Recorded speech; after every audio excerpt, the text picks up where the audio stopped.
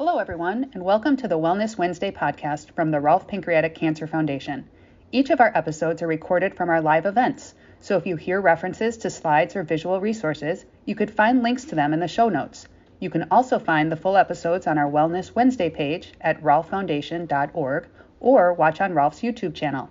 We hope that you find today's conversation to be informative, inspiring, and educational. And above all, we hope you feel connected to our community. We are in this fight together. You are not alone. Hello, and welcome back to Wellness Wednesday, where we share practical wellness tools and techniques from experts on the topics that are important to patients, survivors, and caretakers alike. I'm Erin Kuhn-Krieger from the Rolf Pancreatic Cancer Foundation, and I'll be co-moderating tonight's session on pain management, nutrition, and exercising with Kim Matthews and our partners over at Cancer Wellness Center. Hi, Kim. Hello. For our friends joining us through Cancer Wellness Center, let me share a little bit about Rolf Foundation. We're a local Chicago organization with connections to some of the leading pancreatic cancer hospitals and organizations in the Midwest and beyond. Our mission is to provide personal support to those affected by pancreatic cancer through tailored resources, connections in education, and funding for early detection research. We'll put our link in the chat section for more information. Tonight's session is extra special, not only in content and speakers, but because November is Pancreatic Cancer Awareness Month. Rolf is once again partnering with the World Pancreatic Cancer Coalition, which is comprised of groups and foundations from around the world in spreading important information and awareness on pancreatic cancer. We also have so many exciting activities throughout the month, and we'll share that link as well in the chat and hope that you'll join in. Okay, now a couple of housekeeping items before we get started. We'll be sending out the PowerPoint slides so you can stay present, relax, and focus on the speakers. Please ask questions throughout the session within the chat section. And we're going to be saving those questions until the end to make sure that we're able to get to everybody. Tonight's session will also be recorded, and we'll send that out to all the participants after the session's finished. Now I'm thrilled to reintroduce my co-moderator, Kim Matthews from Cancer Wellness Center, who will introduce us to tonight's speakers. Kim, it's all yours. All right. Thank you, Erin, and thank you to the Rolf Pancreatic Cancer Foundation for collaborating with the Cancer Wellness Center to offer this wonderful program this evening. Good evening, everyone, and thank you for joining us. For those of you new to the Cancer Wellness Center, I'd like to take just a minute to tell you a little bit more about our work here at the center. The Cancer Wellness Center was started in 1989 by three friends who were determined to build a reliable source of information and support for cancer patients and their family members living with cancer. Over the last 30 years, the center has grown to provide a variety of programs and services that seek to improve the emotional and physical well-being of those affected by a cancer diagnosis. Our services include educational programs like the one this evening, and these aim to help you navigate the varied challenges that come with living with a cancer diagnosis. We have wellness classes like yoga, tai chi, meditation, exercise for cancer, nutrition counseling, and many more. And these provide a holistic approach to healthy living. Our support services include counseling, support groups, networking groups, and these are designed to help patients, their loved ones, and those who are bereaved manage the emotional impact of living with a cancer diagnosis. If you would like to learn more about the center and our services, which are all free of charge, you can visit our website at www.cancerwellness.org, and that link will be listed in the chat.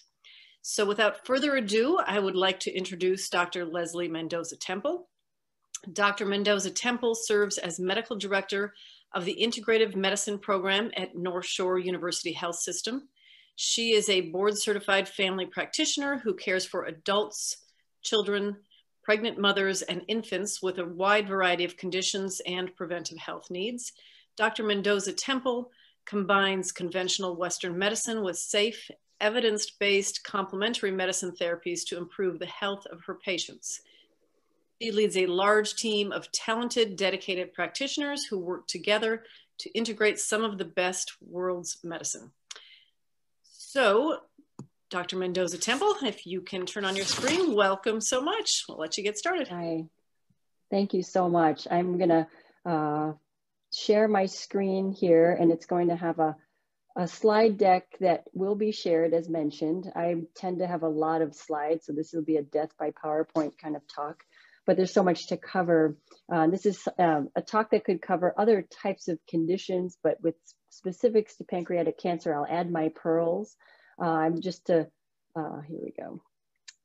Let me go to the slide presentation. I don't have any disclosures to make, no relationships with any herb supplement companies or anything of that nature. So that helps me be free to talk about what I want to talk about. So primarily I'm going to focus on managing pain. I'm going to focus on medical cannabis, but I will also talk about, of course, briefly about the integrative therapies that we've been doing for the past 21 years at North Shore Integrative Medicine. I'm also going to talk about a very relevant topic regarding immune function in the COVID, flu, and cold era, because we know, folks, it's getting pretty bad out there. So hopefully this will be helpful for everyone watching. And this is like literally the fastest like bullet point. I'm going to spend most of the time on medical cannabis just because I get so many questions about it, but I can't say enough about using acupuncture, massage therapy, yoga and movement therapies, which we're going to hear more about, talk therapy, mindfulness and meditation, and other ways to help decompress the brain's input, the psychological input that pain that can magnify pain, as well as physical therapy, occupational therapy, chiropractic care. We'll also hear about a healthy diet later from Lori, and just go through a very well-rounded approach to pain management, of which with acupuncture, massage, yoga, and talk therapy, we have practitioners to help with that approach. And I'll give you information about the program. We are in Glenview. And I thank the Rolf Foundation for providing some scholarship funding to provide free acupuncture and massage therapy for patients who are qualified under financial means. So that is something that we do on a case-by-case basis. But thank you, Rolf Foundation, for helping create access to care where insurance doesn't cover. So I'm going to focus now here on cannabis, and most people have a visceral response to this. Either is it bad? Is it all good? Is it somewhere in between? And I've learned that it is kind of in the somewhere in between philosophy for me, primarily good when used properly, but it can have its downsides for sure. It definitely can be abused as a kind of a recreational and potentially addictive substance. So we can't just say cannabis is free of any problems, yet at the same time, we can't vilify it as the evil weed. So we've got to meet somewhere in the middle. Cannabis is what it is, and it's been used as a medicinal therapeutic agent, as well as an agent for religious purposes early on, millennia ago. And then we have had our recent cultural stigma attached to it, that it's just for the bad kids and the naughty people. But honestly, I'm using it as a medicine for my patients. I'm going to go through how that's done. And why does it work? It's because we have our own homemade endocannabinoid system that creates these or helps promote the functions we need to live and have a quality of life with regard to relaxation, eating and appetite, our ability to sleep, relax, stay well rested through the night, to protect ourselves from disease, which is an interesting part about cannabis and its immune properties. We are going to continue to see more research coming out about its potential role in fighting cancer itself, and also to forget pain. And so this is probably with respect to relax, eat, sleep, and forget. That's where we have more evidence that it helps with those with those needs. And then we will see more about protecting ourselves from disease as time goes by. So you can see here in this busy slide that we have two sources of cannabinoids. One is the external world with the plant, and the medicine doesn't actually come from the leaf. It comes from the small sugar leaves, the buds, the little tiny globs of goo that grow on a female plant. And then we make our own cannabinoids. We make stuff that looks like THC and CBD on our own so that we can eat, sleep, protect ourselves from pain and forget pain and relax. So all of these things are moment to moment needs that our nervous system just knows what we need. And so you get a little blush of your appetite promoting cannabinoids. So it's time to eat. Oh, it's time to sleep. You get a different set of cannabinoids. But we know that when we take an external source of cannabinoids, that can also influence those functions. and it's very different for everyone. So one of the difficulties I have with recommending cannabis to patients is there isn't a one-size-fits-all approach at all. But I'll give you some guidelines, because now in Illinois, you can get cannabis. Just walk in if you're over 21, show your ID. You can buy whatever you want from a dispensary. But the difference between a medical patient and a recreational adult person is the price. So the taxes are now what differentiates medical and adult users, because all of the cannabis is made by the same cultivators. And so for patients who, this is expensive stuff. So also getting properly observed with your medical card. I think that it's always better to defer to having the card and do everything on the up and up. But, you know, we can do this now, just being over 21. But keep in mind that 25% sales tax turns a $65 tincture into an $88 tincture, and that will add up.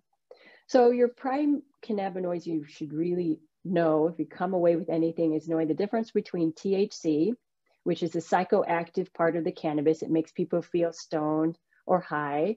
It's also responsible for the appetite stimulation, the munchies, and it really is responsible for the problems we have with impairment, trouble with drugged driving, with addiction, which is about a 9% rate. So it's not free of addictive properties. And there are some people who have really bad issues with cannabis. So we have to pay attention to that like we would with any other medicine. And THC works primarily on the CB1 receptors, which are primarily in the brain, also throughout the body. But that's when you think THC, think this is the stuff that gets you high. The other component we know more and more about is CBD. And when you hear the word CBD and hemp, and I got CBD at the gas station, I got CBD at the jewelry store or the vitamin shop, they are referring to hemp, because you can only buy hemp products, which is a form of cannabis, from an over-the-counter source, because it doesn't have enough THC to cause a psychoactive effect. But CBD is just one chemical in a soup of chemicals that is known as cannabis. And what it does is it can help bring down the psychoactive activity of THC.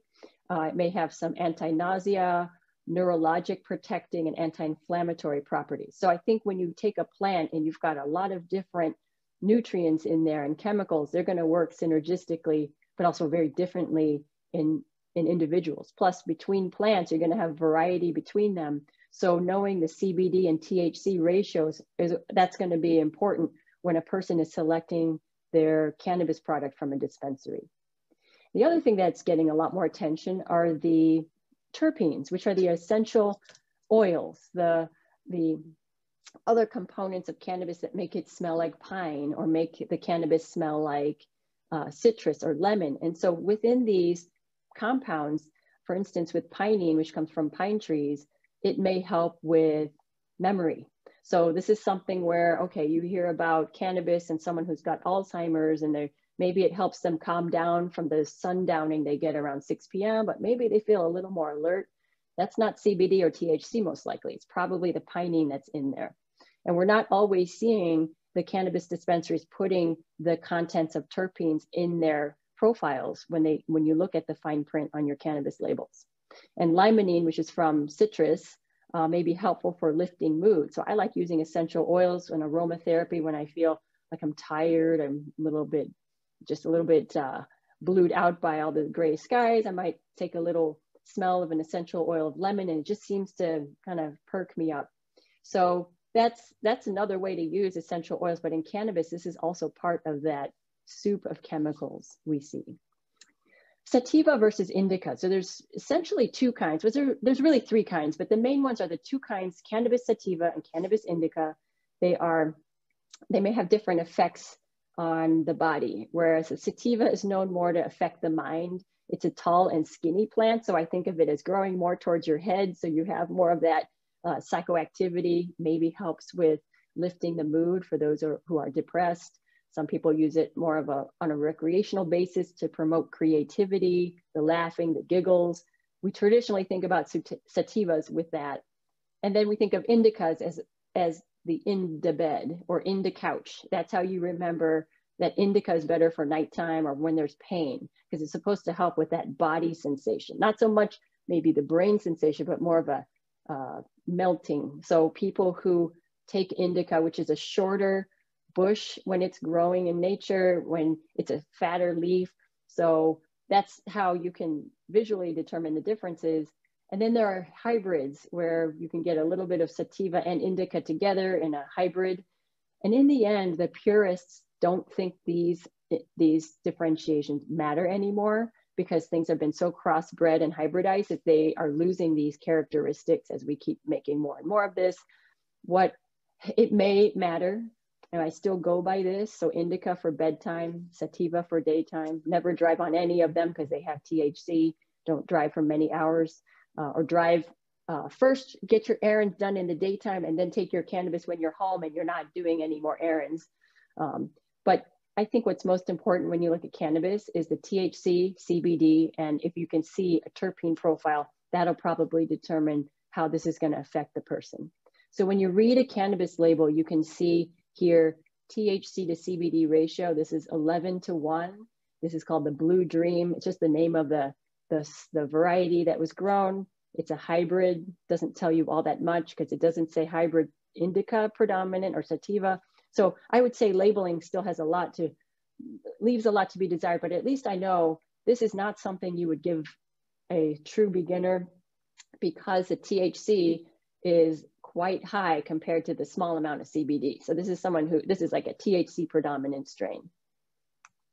Here's another label. You could see vast differences between them. I like this label because they tell you also about yeast and mold counts. They talk about the THC, CBD ratios here. You kind of have to eyeball that though. But you can see here, you got 18.57% THC and 0.35% CBD. So this is another THC predominant, not for beginners. And you can also see here the different terpenes. So beta caryophyllene is high in this, myrcene. It's got a whole bunch of different things in here. But even then, I'm still not quite sure how to interpret how this is going to treat my patient, but at least I can get a little bit of a better idea what's in this. So that's a little cannabis label reading 101. And there are different forms where you can inhale it through smoking or vaping. Some people will put the raw leaves in tea if you're growing your own. Tinctures are probably my favorite just because they don't have the sugar and all the other stuff you don't want. But edibles are very convenient. Edibles can be very confusing too, because how much do you eat that whole brownie? Do you eat half of it or just a crumb? It really is so unsure how people dose it. So I'll give you some dosing guidelines. Here's an example of some patients who are vaping. They take the smoke. It's really not smoke. It's the vapor of boiled cannabis. That temperature, the steam is created. You inhale the steam, and that is where the active drug is. But in this era of COVID and vaping related injuries and the cold and flu season coming on, I don't recommend this. However, I have patients who say, this is the only method that works for my pain. Edibles don't work. I've tried topical. I tried everything you told me, and this is what works. Then if that's what works, that's what works. Just be wary that if you can cut down on the lung strain, then it would be better. But I understand that this is sometimes the best method for many patients.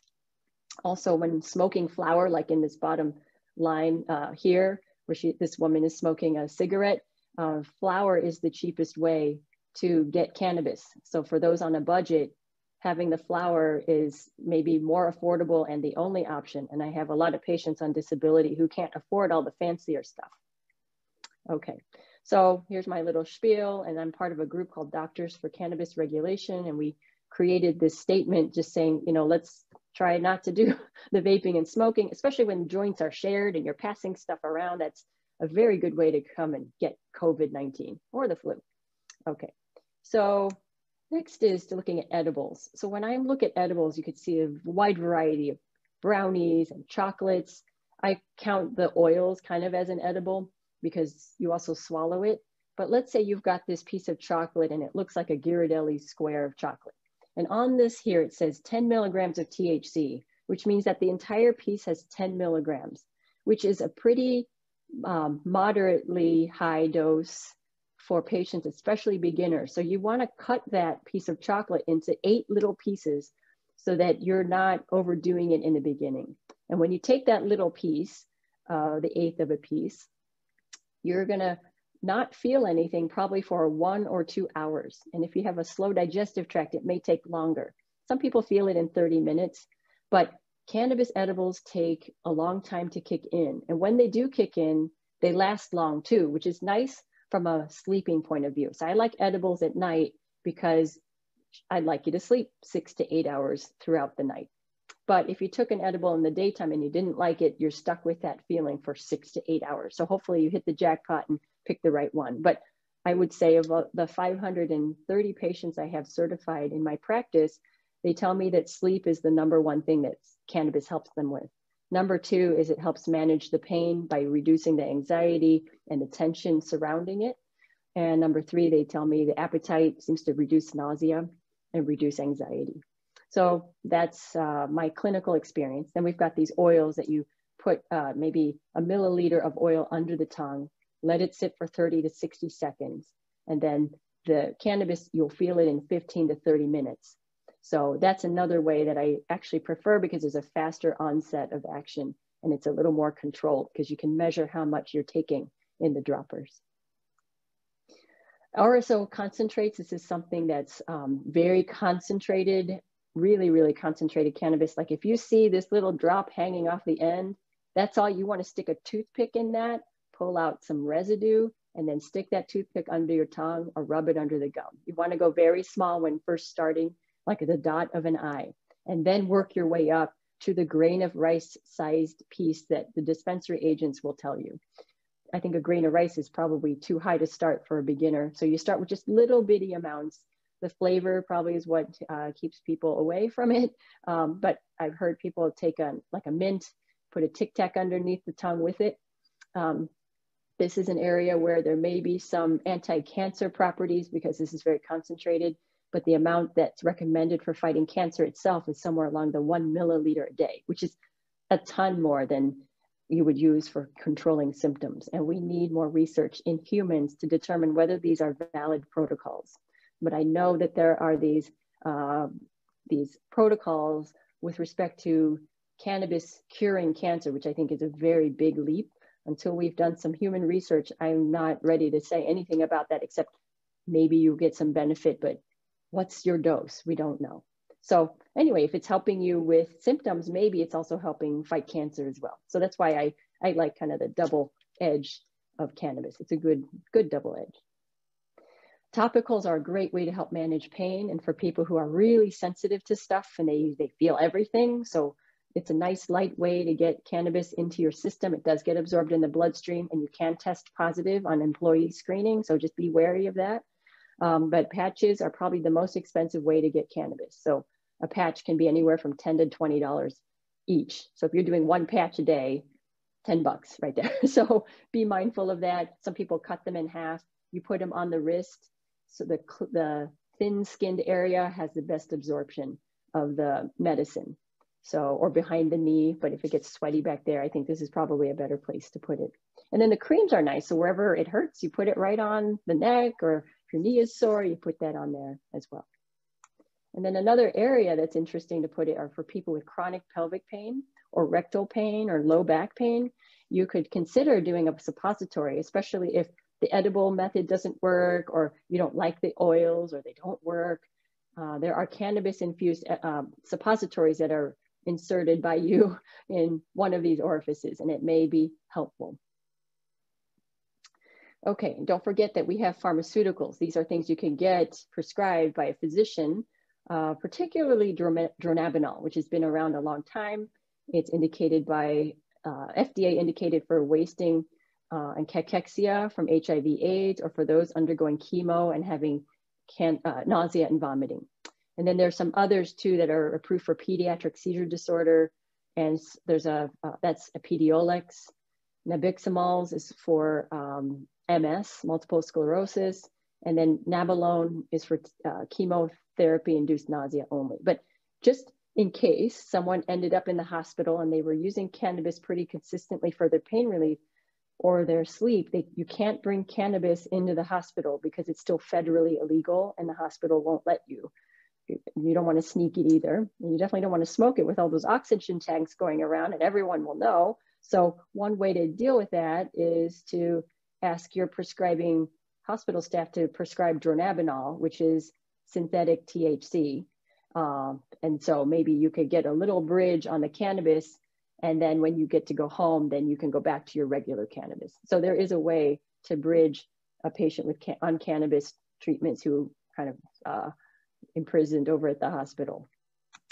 Okay, so there's also something that has been coming to light with more recreational users, is this paradoxical nausea and vomiting that happens when people use cannabis. It's called cannabis hyperemesis syndrome, and we see more of this happening in the emergency rooms. People who just get sick and they get this big workup and they're, you know, we don't know what it is. You always ask, have you been using any substances of the ER patient? And if one of the clues is if you feel better after a hot shower, and if you've used cannabis, these are, then that's probably cannabis hyperemesis syndrome. And the treatment for that is to stop using it. But there are some treatments here, like taking the hot shower or putting some hot pepper cream on the abdomen to reduce the nausea and the vomiting. But really, in the end, it's just not for everyone. So just be aware of this interesting syndrome. And the dopamine agonist would be something that physicians might prescribe. So there are some interesting remedies. If you took cannabis for whatever reason and you just had a bad trip, you could take some citrus. So remember those terpenes I talked about with the lime and the pine and other essential oil aromatic properties, that these may actually counteract what you took in the cannabis. So if you're feeling dizzy or you're not feeling right, you could drink some orange juice or suck on a lemon or lime. You could eat some pine nuts or pistachios for the pinene, or chew on some black peppercorns.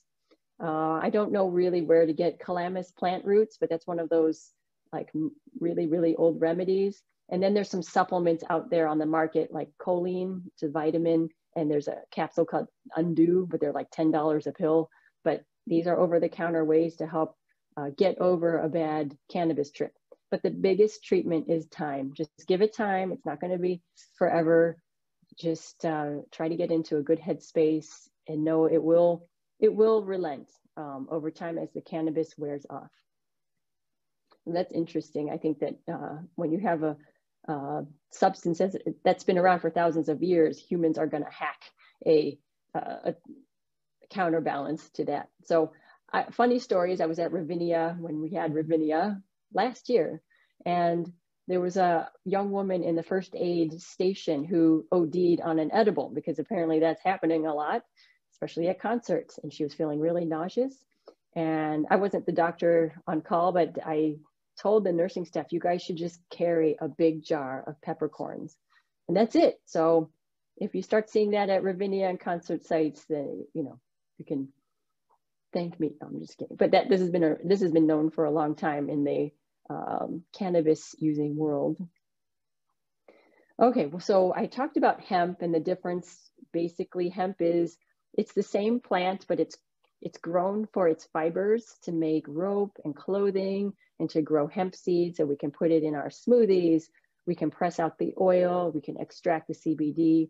Very valuable plant. And now the Farm Bill has allowed farmers to grow in the US hemp instead of it being so restricted, which also allows companies to sell CBD with less than 0.3% THC at any retail outlet. That's why you've seen an explosion of CBD products, and we just don't know what the best ones are. I do have in my armamentarium my favorite brands, and I'm not going to sit and push those here, but let's just say there's lots and lots of brands out there. So what are some of the caveats? We know it's expensive, but so is cannabis. There's a lot of claims out there. Some of the companies are getting in trouble for saying we heal neuropathy or we cure a disease. And that's when the FDA steps in and says, you have a label infraction, and they'll take your privileges away. But I have found it may be helpful for relaxation and sleep. And it's nice for people who they want to try cannabinoid, but they're worried about, they don't want to have the THC effect, so they don't lose their control. So CBD can be helpful, but it can have some side effects too, like if it's too sedating or it makes you feel a little funny. I don't get a lot of complaints about CBD, but it can happen. So the other thing to know too is if someone is on CBD and you're going to get drug tested at work, you could still show up positive. So don't use anything for a month if you think you're applying for a new job and you're worried about getting drug tested. You just don't want to have any of that pop up. So here's my spiel about hospitalized patients. Dronabinol comes in 2.5, 5, or 10 milligram pills. Some people will, before cannabis was really available and we were waiting for the program to start, I would ask patients to take CBD from hemp to balance the THC, and I would prescribe dronabinol and hemp oil together as sort of like this pseudo cannabis combination. And this is something that maybe if you were traveling abroad, if we can do that one day, you could take a dronabinol prescription with you on the airplane and fly anywhere. Whereas you can't take cannabis with you, you will maybe end up in jail. That would not be good. So it's just funny to see how our medical establishment used to sell cannabis. This is Eli Lilly before it became illegal, and you could get cannabis as a tincture. I love this Infant's Relief that for babies of all things, with a little bit of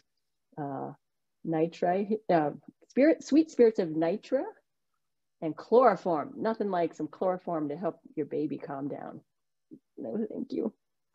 Okay, so immune optimization. I know we started at 6:10, so I have a few more minutes to just talk about something that I think can affect, hopefully help a lot of you. And I want to point to this resource. This is where I derived a lot of my talk from. This is the University of Arizona's Integrative Medicine program. And they came out with an evidence-based article on what could theoretically be helpful in fighting COVID. Since then, things have been updated, but if you want to see this full text article, it is really good. And it talks about lifestyle in it, like eating a plant-based diet, getting 7 hours of sleep or more, taking certain supplements that might help promote your immune function, which ones maybe you shouldn't take at certain times. But what we don't have is anyone doing some real hardcore research on, okay, does this work in COVID?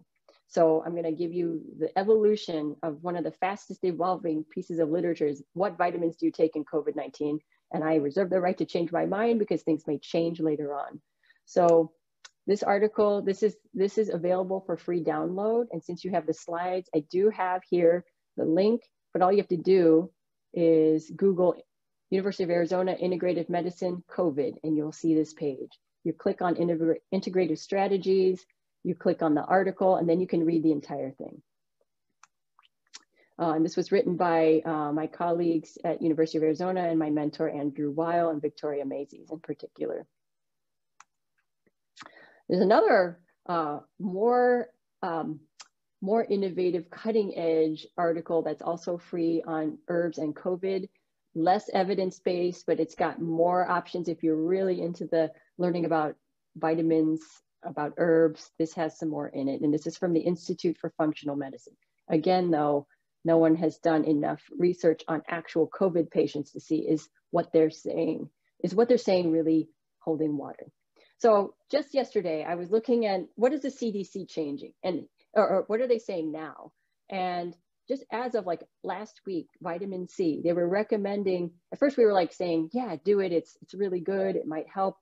And then in the, usually this is what we see in conventional medicine. You'll see things like there are insufficient data for COVID-19 treatment guidelines panel to recommend for or against the use of vitamin C in people who are not ill, who have COVID-19. So it's like, okay, what about prevention? So in the end, when they look at the research, these are people who are very conservative about what they're going to say.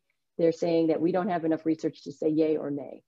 But from my experience, it's a very low risk thing to try as long as you're not overdoing 2,000 milligrams a day. Anything higher than that can upset the stomach because it is an acid. So some people get tummy aches from vitamin C, and anything higher than that, you got to be careful of kidneys. If you have a history of kidney stones, you don't want to overdo vitamin C. You want to hydrate well, but you probably could take some, but get it from food. And Lori Bombaco will talk about that. with vitamin D, I heard a lot about, yeah, everyone should be on it. And I got on that bandwagon. I really think we need it anyway for multiple reasons, especially when it comes to cancer. We live in Chicago, for those of you here.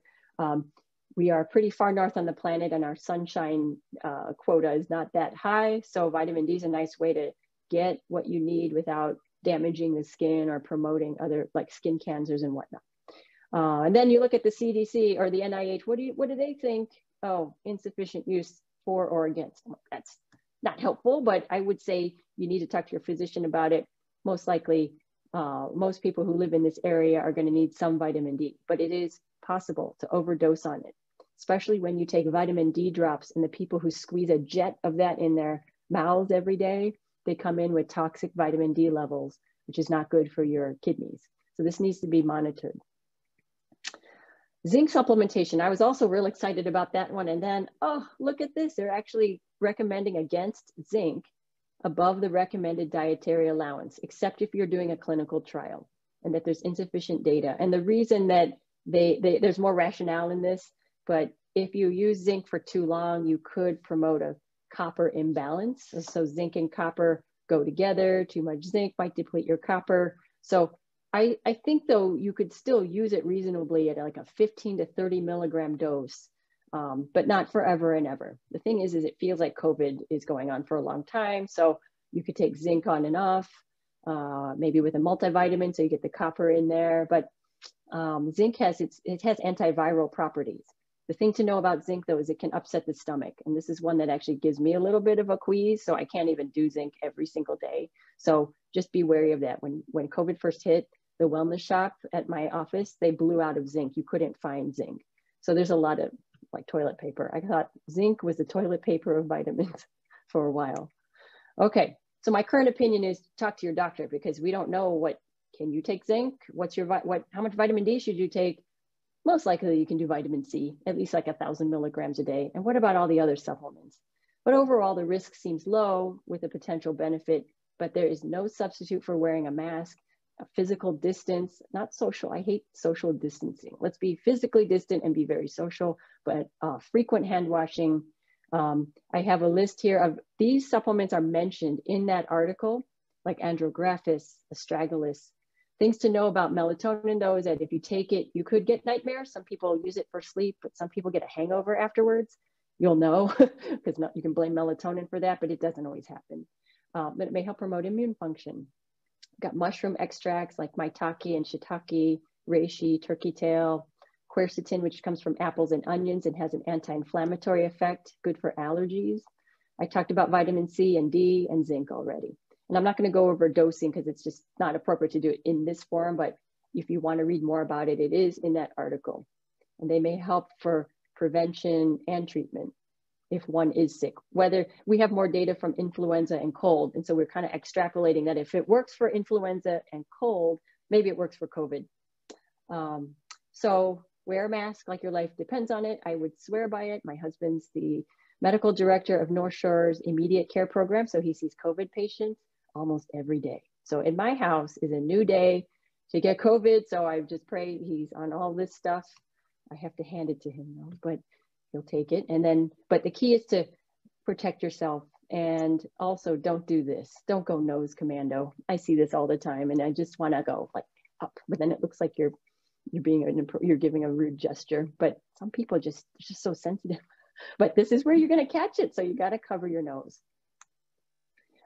Supportive care, Tylenol is okay to take. I've asked about ibuprofen. Initially, Italian studies said don't take it. It might make the COVID worse. That was later debunked. So don't worry about taking ibuprofen if you're having muscle aches and pains. Do you remember when Tylenol was flying off the shelves too? And all the ibuprofen was left behind. And lifestyle is very important here. Give your immune system a chance to recover.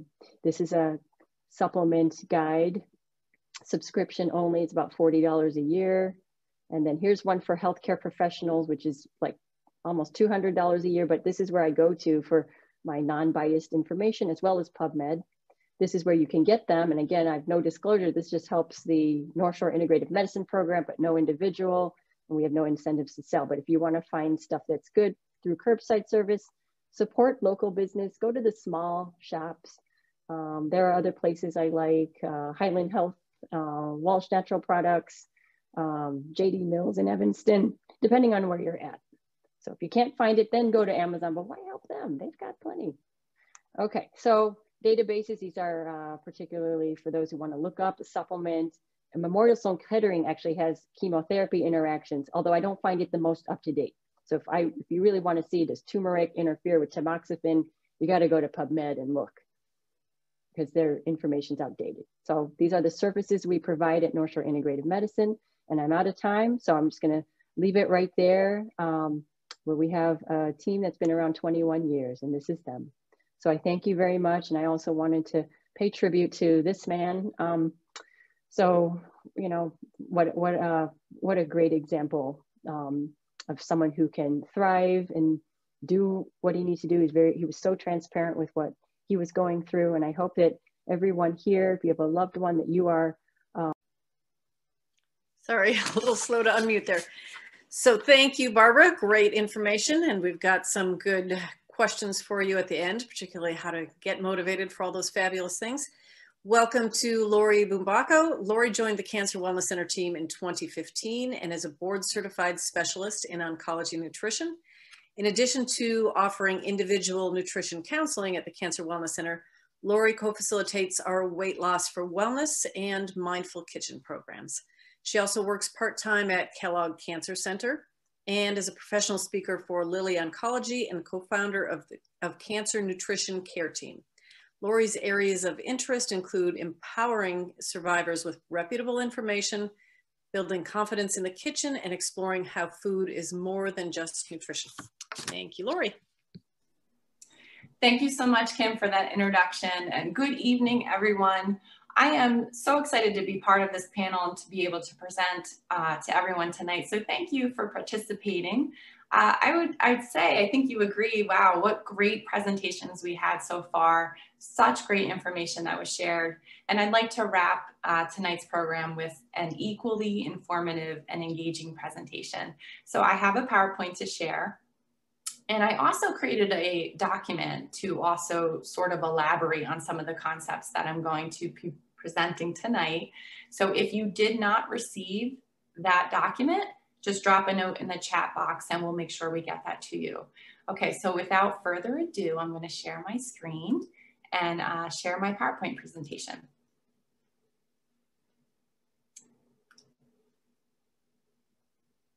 Okay, so on the agenda this evening, I'd like to review what I consider the nutrition essentials for a cancer protective toolbox.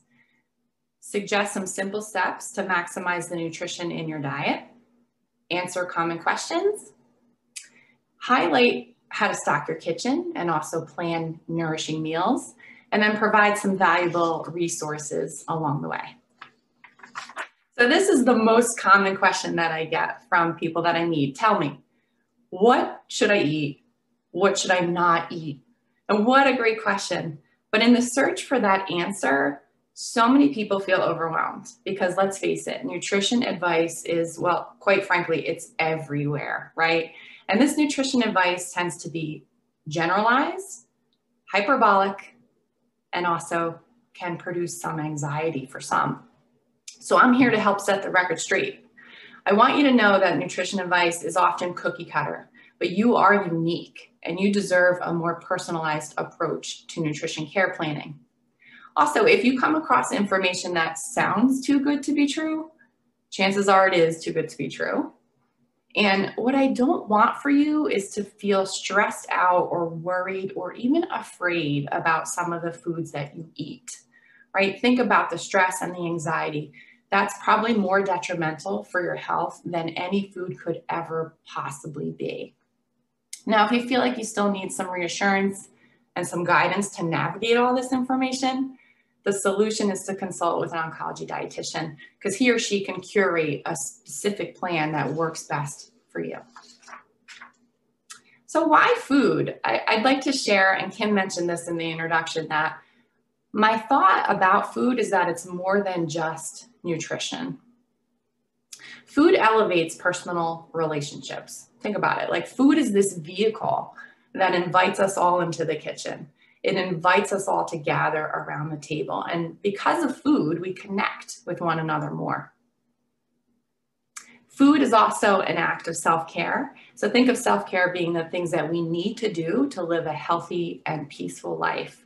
So when we invest time and energy into planning nourishing meals, this is an opportunity to perform self-care. And last but not least, food is one of life's greatest pleasures, right? And I think if we focus too much on the nutrition in food, then we forget the fact that food is delicious, and we want to honor that. So I would encourage you to embrace each of these components as you think about food and nutrition, because when we do that, when we integrate each of these components, then we truly harness the nourishing potential that food can provide us. So experts want you to know that no single food or food component by itself can protect you against cancer. But research is showing that a plant-based diet may help lower the risk for many different types of cancers, as well as recurrence, secondary cancers, and even all-cause mortality. So who are these so-called experts? They are the American Institute for Cancer Research, and they summarize their recommendations for cancer protection with this graphic. And I've provided this in your handout for you to look further at. So if you look at the last recommendation on the bottom right corner, you see that following the diagnosis of a cancer, individuals are advised to follow as many of these behaviors as possible.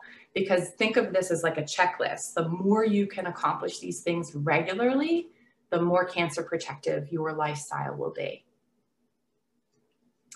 So why is nutrition so important? What we understand is that a healthy, balanced diet can provide us with all the essential vital nutrients that we require in order to build strength, maintain energy levels, repair our body, manage some of our side effects from treatment, minimize the risk of infection, and support immune function.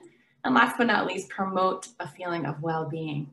Now that word diet is in quotes for good reason. A lot of people that I meet understand diet to be like a temporary thing, that they're on this plan that they're on or they're off. It often implies restriction. But did you know that that word diet comes from a Greek word? I'm probably going to mispronounce it, but it's dieta. And what it stands for is a way of life. So I think we want to honor the true origin of that word diet as we approach the foods that we eat every day. So how might we do this? How might we honor a way of living? I think a good way to describe this is using nourishing plates. And so I have these images here, and this is from Kaiser Permanente, but they give us this great template you see in the upper left corner there. And so if we take our plate, and every time we're planning a meal or we're ordering in from a restaurant, if we can design our plate to look like this, then we're nourishing our bodies, right? So if half of the plate contains non-starchy vegetables, so you see some examples there on the slide, this is really this setting us up for a nourishing plate. And then the remaining half of that plate can be divided in half again. So a quarter of the entire plate should be dedicated to our quality whole grains or our starchy vegetables, things like yams or quinoa. And then the remaining quarter of the entire plate is for our quality proteins. And I want you to keep in mind that protein comes from both animal as well as plant sources. So you see, for example, on the slides, protein can come from, for the images, protein can come from fish, from chicken, but also plant sources like black-eyed peas or black beans. So what's all the fuss about a plant-based diet? Well, did you know that there is currently no standard consensus for how to define a plant-based diet? So depending on who you ask, you're going to get a different answer. Now, I would like to share, for the sake of tonight's presentation and in full transparency, the way that I define a plant-based diet is that it's a diet that is based on plant foods. So just like those nourishing plates we're depicting, most meals contain vibrantly colored fruits and vegetables, high fiber quality whole grains, anti-inflammatory fats, and then plant proteins, as well as small amounts of animal proteins. So what's all the obsession about plant foods? Well, in a word, it is phytochemicals. So phytochemicals are unique compounds that are found only in plant foods, and they help protect us from cancer in more ways than one. So it's really quite impressive how these phytochemicals have demonstrated cancer protection. Are you ready? I'm going to give you the list right now. It's impressive. Get ready. Bam. So all of these are all the reasons that we know of right now for how phytochemicals help in protecting us from cancer. They stimulate the immune system. They block the substances that we eat, drink, or breathe from becoming carcinogens. They're anti-inflammatory. They repair DNA that's been damaged and also prevent DNA damage. They act like antioxidants. They stop the growth rate of cancer cells. They also trigger damaged cells to commit suicide. We call that apoptosis. And they also help to regulate hormones. So it's kind of like a no-brainer. I think we want to invite more plant foods into our way of living, right? I like to call phytochemicals cancer's worst enemies. And you see that there's over 10,000 phytochemicals that are currently classified, and they're in plant foods, like examples that you see on the slide there. And it's kind of like my job to make sure we get more of these foods into your diet regularly. So here's a blueprint for healthy eating. I would consider this kind of like a checklist. We want you to eat balanced meals that will support your overall health. So think of a nourishing plate. That nourishing plate contains minimally processed plant-based food choices, relying on whole food sources first for nutrition and then supplements second, and then placing some limits on added sugar, alcohol, as well as sedentary time. So let's dig deeper into the plant-based diet. And I have to start first with fruits and vegetables, right? So which ones should we be eating and why? Well, I would argue all of them are great choices. So whether it be fresh greens or frozen berries or even a box of pumpkin puree, they are all great choices because they are the epitome of nutrient density. So what that means is that they contain a whopping amount of nutrition for a relatively small amount of calories. So this is cancer protective in more ways than one. Now, vibrantly colored choices are one indication of the phytochemical content. So just keep that in mind.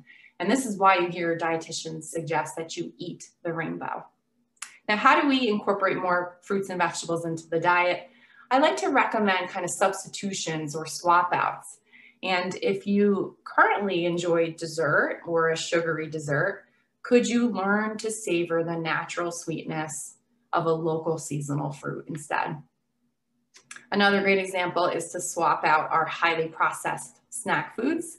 So things like chips that really are not very nourishing. They're not nutrient dense, but instead some raw vegetables, which would be a great substitution to give you more of this nutrient density. I also think infusing vegetables into meals is another easy way to add more vegetables to the diet. And on your handout, I gave you some great examples. Next, let's talk about carbohydrates. So which ones do the experts recommend that we eat and why? They want us to eat whole grains and products made from them that are minimally processed. And they're very similar to fruits and vegetables. They are nutrient dense. They also contain a good amount of fiber as well as phytochemicals. How do we incorporate more whole grains into the diet? I like the idea again of substitution. So if you are enjoying a refined grain like white rice, could you swap that out for an ancient grain like farro, which is a more hearty, dense version of white rice that contains more B vitamins and protein, as well as zinc and magnesium and vitamin E? It becomes a no-brainer. Another example is to try something new. So maybe you're comfortable with the popular quinoa. Could you try to add some diversity to your diet, but with a similar intact grain like millet? They both function very similarly in recipes. So a lot of people ask me, how do I know the distinction between a processed carbohydrate or a refined carbohydrate and one that's whole? And I like to introduce this concept of the 10-to-1 rule, which I certainly didn't come up with, but I love sharing. And so the rule works this way, that for every 10 grams of carbohydrate, the same portion should include at least 1 gram of fiber. So here's what that looks like if we were to look at a food label. Here's a picture, and this is actually an old food label, of whole wheat bread. And so for this one slice of whole wheat bread, The slice of whole wheat bread contains 10 grams of carbohydrate as well as 5 grams of fiber. So does it fit that 10-to-1 ratio? It certainly does. In fact, it's a lower ratio, right? It's a 2-to-1.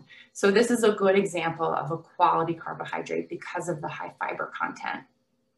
Here are some other good examples of whole grains. Some of my favorites that are listed are oats and bulgur. I actually love amaranth as well. And they have the standout nutrient that is fiber. And I have nutrient in quotes because technically fiber does not give us any nutrition at all. But experts are arguing that we should label it a nutrient because it is essential for good health. So here's what fiber does. It dilutes and eliminates toxins. It protects the lining of our colon. It aids in blood sugar and insulin control. And so for that reason, experts want us to try to consume 25 to 30 grams per day. Now, Americans are eating maybe half of that amount, so we have some work to do.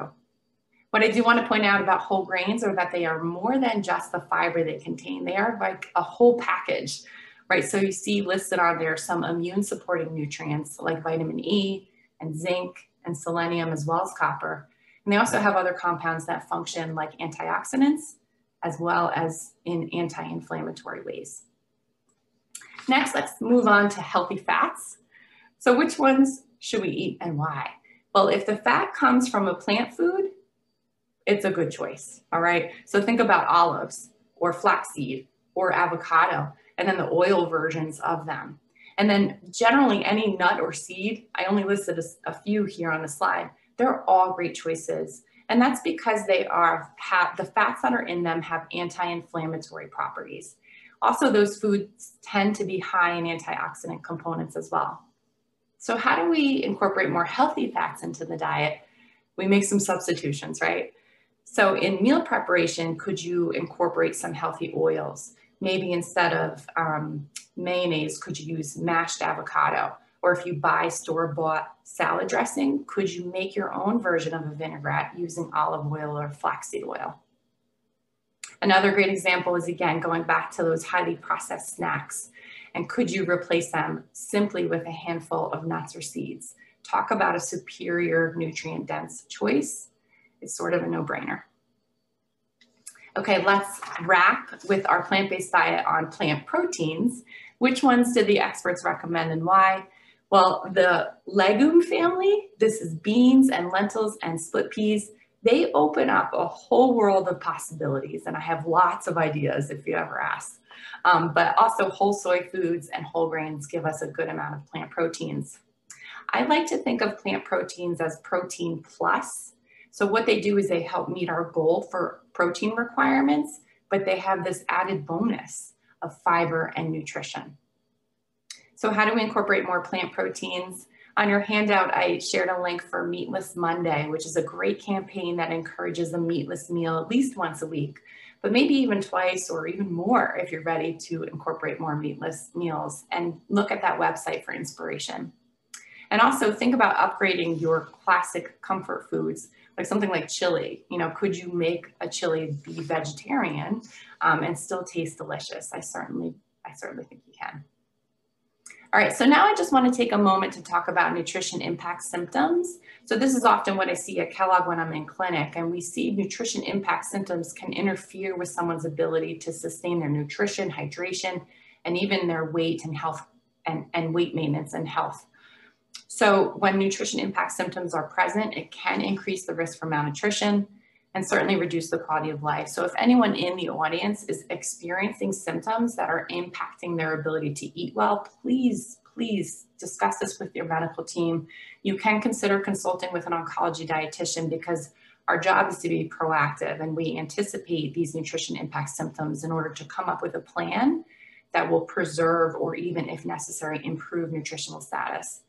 Now, there's a handful of nutrition impact symptoms that are present for patients on treatment, and I've included some information on the handout, but for the sake of time tonight, I thought I would only discuss the one that is the most prevalent, and that is fatigue.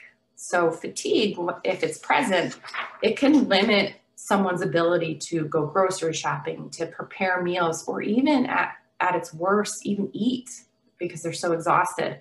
So what is the remedy for addressing fatigue? Well, there's a couple of solutions. We temporarily would suggest that people rely on convenient or ready to eat foods or even meal delivery just to conserve energy. And I often, when we're able to, I like to give grocery store tours to really reveal all of the treasures that are in the frozen section, something like pre-cooked quinoa, where all you have to do is take it out of the freezer and reheat it. And that is such a convenient time saver that is nutritious. Another suggestion is to make sure the individual is consuming enough protein at meals and snacks. So think of that nourishing plate. If you're not able to finish the whole plate, you want to at least start at that top corner with that protein source.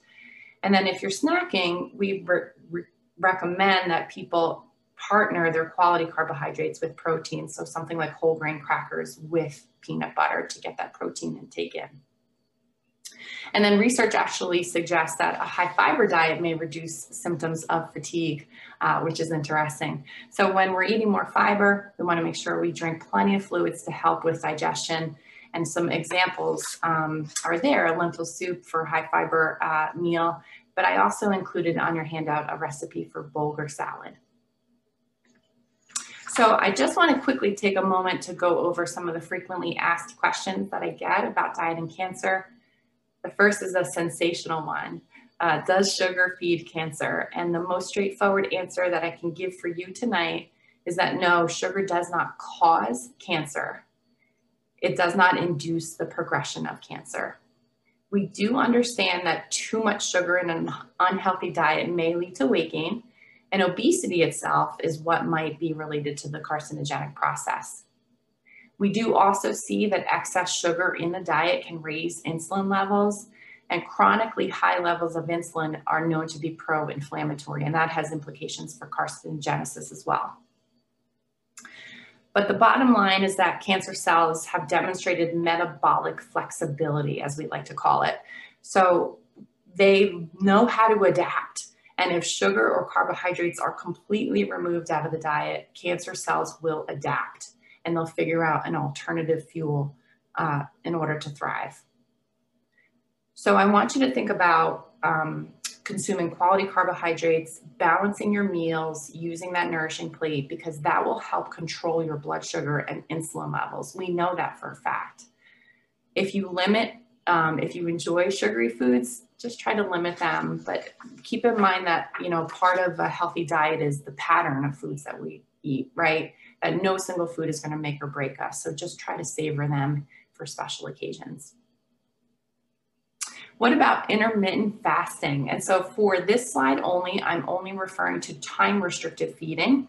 So time-restricted feeding means that there is a chunk of time during the day when eating is allowed. And it typically involves a long overnight fast. So eating dinner early and eating breakfast late the next day. This is a version of intermittent fasting, and there's lots of different types of fasts out there. So I'm only referring to time restrictive for this slide. Preliminary data does suggest that in some cancer types, it may improve the tolerance as well as the response to some chemotherapies.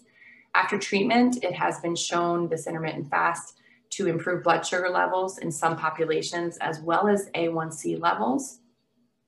But fasting is not without risk, right? So in the wrong situation, it can result in dehydration and weight loss, in addition to these side effects like feeling weak and tired. So if someone is compromised and not eating well, we would caution against this approach.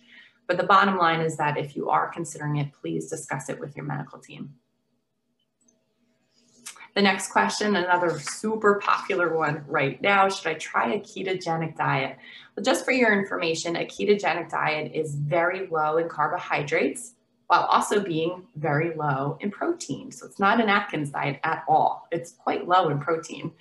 So it's mostly fat that is being consumed in a ketogenic diet. Ketones themselves are fake sugars that our body makes, and it's made in response to this low carbohydrate, low protein intake, and it doesn't know what fuel to use, so it breaks down our body's fat reserves to make ketones. Now, some cancer cells have been shown in early research to use ketones for fuel. Remember that cancer cells, a hallmark of cancer cells are their ability to adapt to their situation. Also, on a ketogenic diet, you would be omitting plant foods. And what have I spoke about this entire presentation, right? How protective they are against the carcinogenic process. So I think that would be really quite tragic, right? To omit all of those protective qualities. So the bottom line is that if you're worried about blood sugar levels, address this medically, but consume that nourishing plate with quality carbohydrates. If you are considering it, discuss it with your medical team. I know it's very popular right now, and there's a lot of interest and research being poured into this approach. At this point in time, we think that the risk is likely worse than any potential benefit. So please just discuss it with your medical team. Okay, and the last question, how do I boost my immunity or my immune function? So let's just set the record straight about proper immune function. It's complicated. It's a complex balance of many factors, especially as it relates to nutrition. And it's a matter of adequacy. So I like to refer to that as Goldilocks. So too little of nutrients as well as too much of nutrients are not conducive to proper immune function and actually may inhibit immunity. So the bottom line is that plant-based diets, as we discussed, they saturate our bodies with what we need, with the required amounts of those nutrients. In addition to that, plant-based diets have that fiber, and fiber is fuel for our gut health. And as it turns out, very exciting area of research, most of our immune function resides in our gut. So now I just want to wrap with a couple slides about nutrition tips and for meal planning and as well as grocery shopping. So if you're thinking about going grocery shopping, how do we make it safe yet nourishing at the same time? Well, I would suggest enlisting a nutrition care team. So who of your friends and your family members can you delegate some responsibilities to? Rely on a nourishing grocery list, and I included an example of one in your handout. Consider food delivery and pickup services. These are so convenient at this point in time, and they minimize exposure. And then also consider signing up for community supported agriculture. So there are local farms that can deliver a produce box to you or to a pickup location, and you can have fresh local produce at your fingertips. Now, as it relates to meal preparation, how do we conserve energy and make it easier for individuals? Well, again, use that nutrition care team. There are people in your life that would be happy to take those responsibilities on. I would encourage you to keep it simple, and I gave you some great suggestions in your handout that you can assemble meals in a matter of minutes that will be nourishing.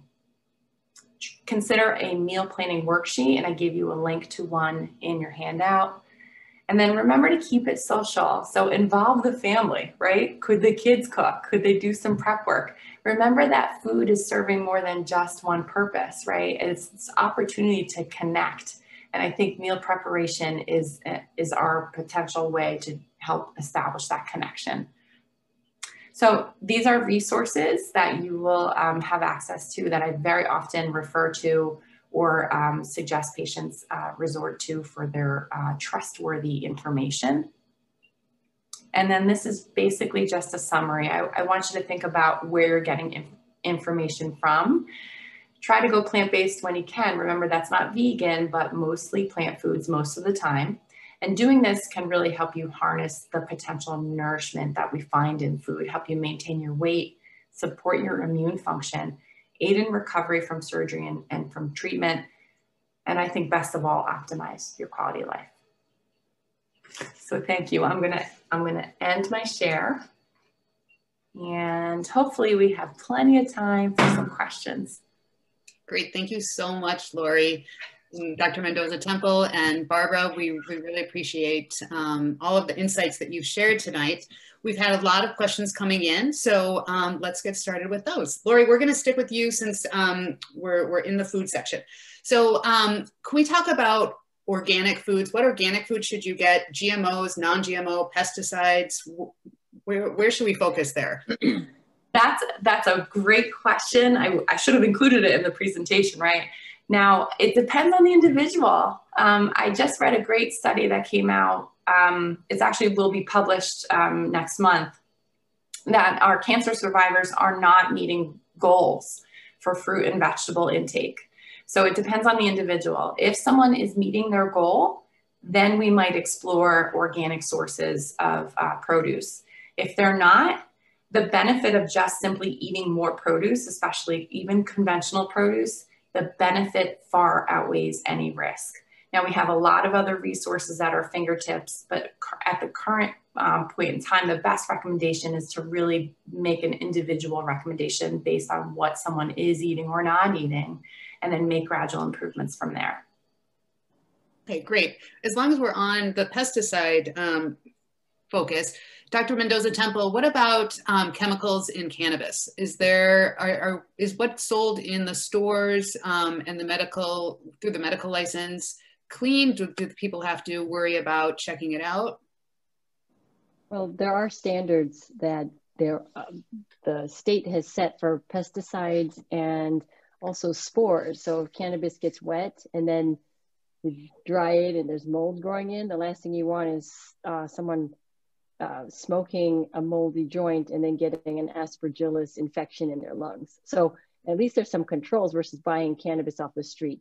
I can't speak to all of the manufacturing and all of the things they have to do to keep the critters off of the plants in the cultivating centers. But I also did see a question about CBDA and, you know, the differences between what is that. I don't know if or were you going to ask that question later on? No, go ahead. Because that's another chemical. Go through it. Yeah. So CBDA, the acid form of CBD and THC, will be listed as CBD little a and THC little a. And that just means that this is from the raw cannabis plant before it's heated up, either cooked in something or flamed up in a joint or steamed in a vaporizer. So when you have CBDA and THCA, you may have some anti-inflammatory properties, but the full strength of the medicine really comes when it's heated, and then it becomes CBD and THC. There are other minor cannabinoids that are probably beyond the scope of this, but they're not super available in dispensaries. I know they're there, and they bear a lot more research and trial and error. Okay, great. Would you recommend cannabis to elderly patients who are suffering from severe arthritis pain? I have. My oldest patient is 97, and a lot of them come with complaints of either inoperable joint pain, or they're going to have surgery and they're trying to help promote more pain relief, but they're maxed out on Norco or Vicodin and they just can't take anything else. The gabapentin's on board. They've got all the medications on board. They've had multiple shots. I mean, what do you have left? And so what I find is the cannabis, if we have to do the trial and error, small amount of THC to begin with, start it at bedtime. And I've had patients say, well, it doesn't always help the pain itself, but it helped me sleep and I was able to deal with the pain better. I have patients though that say it really made a big difference in the pain. And I recommend at least trying the topical. So you don't have, if you're really worried about the psychoactivity, try one of the creams and see, just rub it on your knee. What do you really have to lose? To try that. So yes, even in elderly. Fantastic. And as far as cannabis use during the day for anxiety, we had a question come in saying that they can only use it at night because it makes them fall asleep. So what would you recommend for them to use during the day to help with that anxiety piece? Well, from a cannabis point, maybe not use anything that's cannabinoid related. I like, first of all, the mind-body approach. What is it that's driving your anxiety? Use some Barbara's tips on move, do some exercise, go for a walk. What is it that's weighing on the mind that's creating this fight or flight response? Breathing exercises, meditation. But if you're looking for supplements, like people always want a pill. So I actually like CBD from hemp. I also think that L-theanine, which is from green tea extract, is a nice one. It's the relaxing part of green tea, drinking some chamomile. But really slowing down the breathing is key. And then of course there's pharmaceuticals for that. Great. Barb, let's switch over to you. Let's talk about finding motivation to start any new activity. You talked a little bit about that. Are there apps that you recommend to streaming to get you going? Are there devices that you recommend? I think the best thing would be to find a partner that would help motivate you.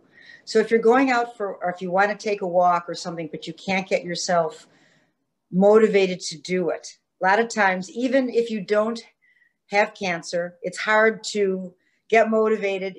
And if you're accountable to somebody, then it makes it easier. And remember, you don't have to do a lot in the beginning, just start slow. But I think walking would be great. I know now it's difficult because it's cold out and we can't go to Northbrook Court and walk because we can't go there. But depending on the size of your home, for instance, if you can walk around your first floor in the kitchen and around. The other thing that I find for myself is I can't do too much without music. So I put on something that I like, I turn it up loud, and it makes me move. You know, it just makes me happier to move with it. I see Lori laughing, but you know what? You've got to do what you've got to do. And the other thing is start slow by doing some stretches.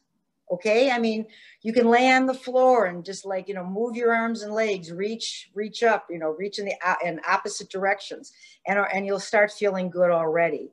As far as apps, I can't give you anything specifically because I have never used one. But I'm sure if you go and you look and you go to the App Store and you put in, you know, movement or start exercising or whatever, you can be able to find something that will help you do it. But just start slow and do it with somebody else. Great advice. And music, I agree with you, is just everything. Lori, back to you. How can we help someone help their body assimilate to food after the Whipple procedure? Oh, wow, that's a great question. Yeah, that's a prime example for a consult with an oncology dietitian, you know, and that's partly what I do at the Wellness Center and certainly at Kellogg. That is like an automatic meet with a dietitian because there needs to be careful fine tuning of how much can be consumed and, you know, and what amounts, because we want to watch sugars and fats. And we want to make sure things are being medically managed well. But there's a lot of consideration about this transition post-op. And so that's why there needs to be monitoring and initial evaluation and then monitoring to make sure the right the goals are being accomplished accordingly. Yeah, I'm sorry, I can't be more specific with that. No, that's great. Yeah. But pointing them in the correct direction is really helpful. We talked a lot about keto. What about the other diets that are out there? So gluten-free, dairy-free, Whole30. You know, what's your take on all of these? Oh, yeah. I mean, I just want to go back to that discovery of the origin of the word diet. You know, coming from the Greek word meaning a way of life. And I think that if someone wants to pursue a diet, an elimination diet or a plan to maybe jumpstart things, you know, I think I'm looking ultimately for sustainability because I think quality of life and food is quality of life, I think. And that's what I'm looking to preserve for the people that I'm working with. But again, it probably just matters according to the individual. Okay, great. Now we have a few more questions left. If anybody watching has additional questions, please send them to us through the chat or through the Q&A. You can do it privately. Dr. Mendoza-Temple, let's go back to signs of cannabis addiction and how to make sure you don't become addicted. So there's dependence and there's addiction. I'm not an addiction specialist, but people can become dependent on any medication and say, you know, if I need it, if I don't have it, I go through a withdrawal. And that can happen a lot with benzodiazepines, opioids, 9% of the time to cannabis. But when we talk about addiction, there's a dysfunctional piece where the judgment goes out the window. Like I think about this a lot more obsessively. I will make bad decisions, even though it's bad for me. I'm going to go drive on it because I just need it. The common sense and the restraint goes by the wayside with addiction, where you're going to have problems with relationships and making bad choices or stealing or breaking the law to make this happen. So in terms of other addictive substances, we think about alcohol, cigarettes, too many benzos, too many opioids. So if you look at all addiction is going to be a bad thing. So you try and temper with, you could use the harm reduction argument that, well, if you got addicted to cannabis, wouldn't that just be less worse, less bad? But I'd never like any of that happening. That's why integrative medicine therapy is to help not become dependent on any one thing. I think that's important. So we don't want to just be, the cannabis is my only way of ever coping. Because then I worry about people who are like, okay, then they're a little more at risk for an addiction to that substance. So how do you prevent it? You think about them as short-term, temporary things that you use as a crutch while you work on some of the larger issues. But don't be afraid of using it if it helps, and you're trying everything you can with lifestyle, and this is the only thing that's helping you. By all means, please do what needs to be done to sleep and to feel comfort. It's a balance. Great. And on those other areas, meditation and deep breath, are there apps that you recommend that folks can use? Yeah, sure. And I find that apps, it's like we need novelty as humans. So we might like something for a while. I know I get flaky about things, but even the act of looking on your phone for meditation apps is meditative. So my favorite ones, I'll type them here. I like Calm and Headspace. I've tried them all and I've gotten sick of them all. You know, where you're like, you have it on your phone, you forget about it. 10% Happier is a nice one too. And there's a free one called Insight Timer. So what you do is you just even thinking about, I need to be mindful is already being mindful. But there's the act of brushing your teeth slowly and feeling the bristles against your gum. When you're doing a movement from exercise, instead of thinking about the grocery list, you're actually breathing in and out with each movement, paying attention, slowing down. And I think the pandemic has helped us really slow down because nothing else to do. So slowing down, thinking. There's no book, you don't need a book or an app for that. Same thing when you're eating, to eat mindfully, slowly, chew your food, taste the spices, roll it around on the tongue. There's no one after your food. You don't have to eat it within 30 seconds because then your brain and your gut don't catch up and you've now eaten way too much. So mindfulness is probably the theme I'm trying to get at. And apps can get you there, but they can also be more junk on your phone to look at. Right, and music comes into play as well, as Barbara was saying. Back to you, Barbara. Let's talk more about, because at least here in Chicago, our weather went from 70 and humid yesterday to winter winds and cold today. So as we're getting more into winter, and because of the pandemic and we don't have as many places to go, what other ideas would you have for people to work out? I mean, would you recommend doing a Zoom workout with a friend, or running your stairs, or what else would you recommend? You're correct. All those are fine. The other, I guess it really depends what your energy level is. If you're feeling great, then you want to work a little bit harder. Doing stairs is a great aerobic workout. It's also strength. You'll feel it in your legs. If you can get past the first 5 minutes, all of a sudden your legs don't bother you so much and you can go up and down much easier. That's great. You can do the old-fashioned calisthenics, you know, jumping jacks. I mean, if you can do any of that, marching in place, reaching, lunging, all that kind of stuff. If you can't motivate yourself to do it on your own, or you're not familiar with what to do, YouTube has wonderful instruction. Put in, you know, depending if you want a stretch class, you want a bar class or a dance, you know, this way when you're home, and even when the classes that I teach, I always tell everyone, you do as much as you can. You want to listen to your body. Some days you may have more energy, you can do more. They may ask you to do 12 repetitions. At 8, you've had it. Then you stop. But it'll motivate you and challenge you. And also you don't feel like you're all alone. The other thing that I have been told by a friend, I have not checked this out, and this is for seniors. if you have Facebook, you can go on, she told me it's Go Fitness Silver Sneakers. And there are classes there. Again, you can pick any type of class you want, and it's geared more toward seniors, but a good class or a good instructor will have different levels, meaning, you know, either you can run in place or you can march in place, or maybe you can just pick up your heels a little bit. They should tell you so that you know what level you're at and you can participate and not push yourself more than you need to, or start higher and then bring yourself down lower. But I think if you need motivation to work with someone and you don't have someone to be accountable that will do things with you, then I would definitely say go to YouTube, try maybe the Silver Sneakers. There are a lot of different classes, different instructors that will teach. So that, you know, that would be the best thing to do, because we can't go outside. However, if you could, I personally feel if you can dress yourself warm enough and you can go and walk around the block, being out in that fresh air is going to revive you. It's going to feel good. When you come in and you come into the heat, you're just going to feel alive, much more energy. So take a short walk if you can.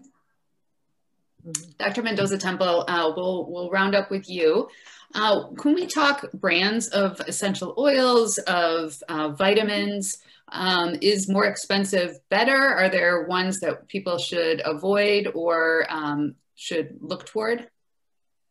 Well, actually, I'm going to put in the chat here. There's a website called consumerlab.com. And that's probably where I devote a lot of my, the field of supplements, trying to stay away from any kind of sponsorship and favoritism. But I would say even within one big company, you can get Consumer Lab to say that was a good one, or that didn't have what was on the label. So it really depends on the supplement. So it's a hard question to answer, because it's like, you know, there are the pharmaceutical grade brands like Metagenics, Orthomolecular, Douglas Labs. These are things they carry in the wellness shop where they you can't just find it anywhere. And then you've got your national brands like New Chapter or Now, the orange label, and you can find those at Whole Foods, Amazon, you know, Fungi Perfecti for their mushrooms.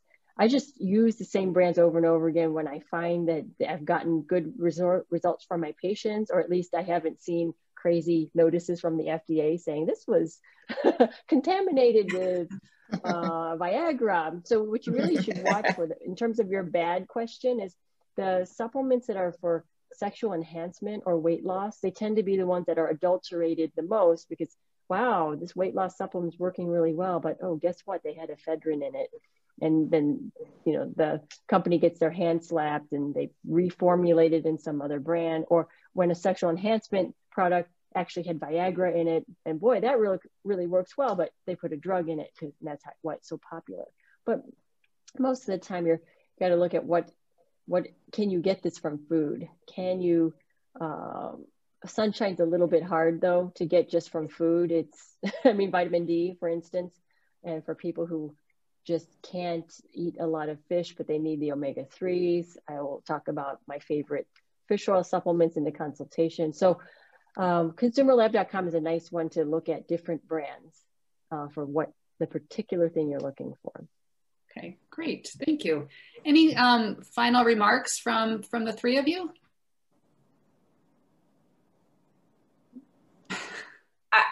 I think tonight's panel was so informative. I'm so grateful to be part of it. And I hope that everyone that attended really felt the same way.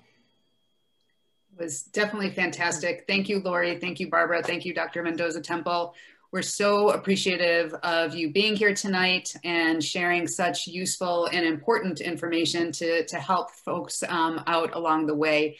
If you have additional questions, you could definitely send them to us at Rolf or the folks at Cancer Wellness Center, and we will pass them along and be sure to get those questions answered for you. We'll also be following up with an email that has all of the presentations, Lori's handouts, as well as Barb's videos, links to the videos there. So we'll be able to get everybody that information. And if anybody has any ideas for future Wellness Wednesdays, please email us at info@rolffoundation.org. In the meantime, keep your eyes out for the December Wellness Wednesday announcement, and we hope you'll join us for our Awareness Month activities. Until then, we hope you stay safe and take good care. Have a good day. Thanks for listening, everyone. Don't forget to subscribe so you don't miss an episode, and feel free to leave a 5-star review because it helps people find us.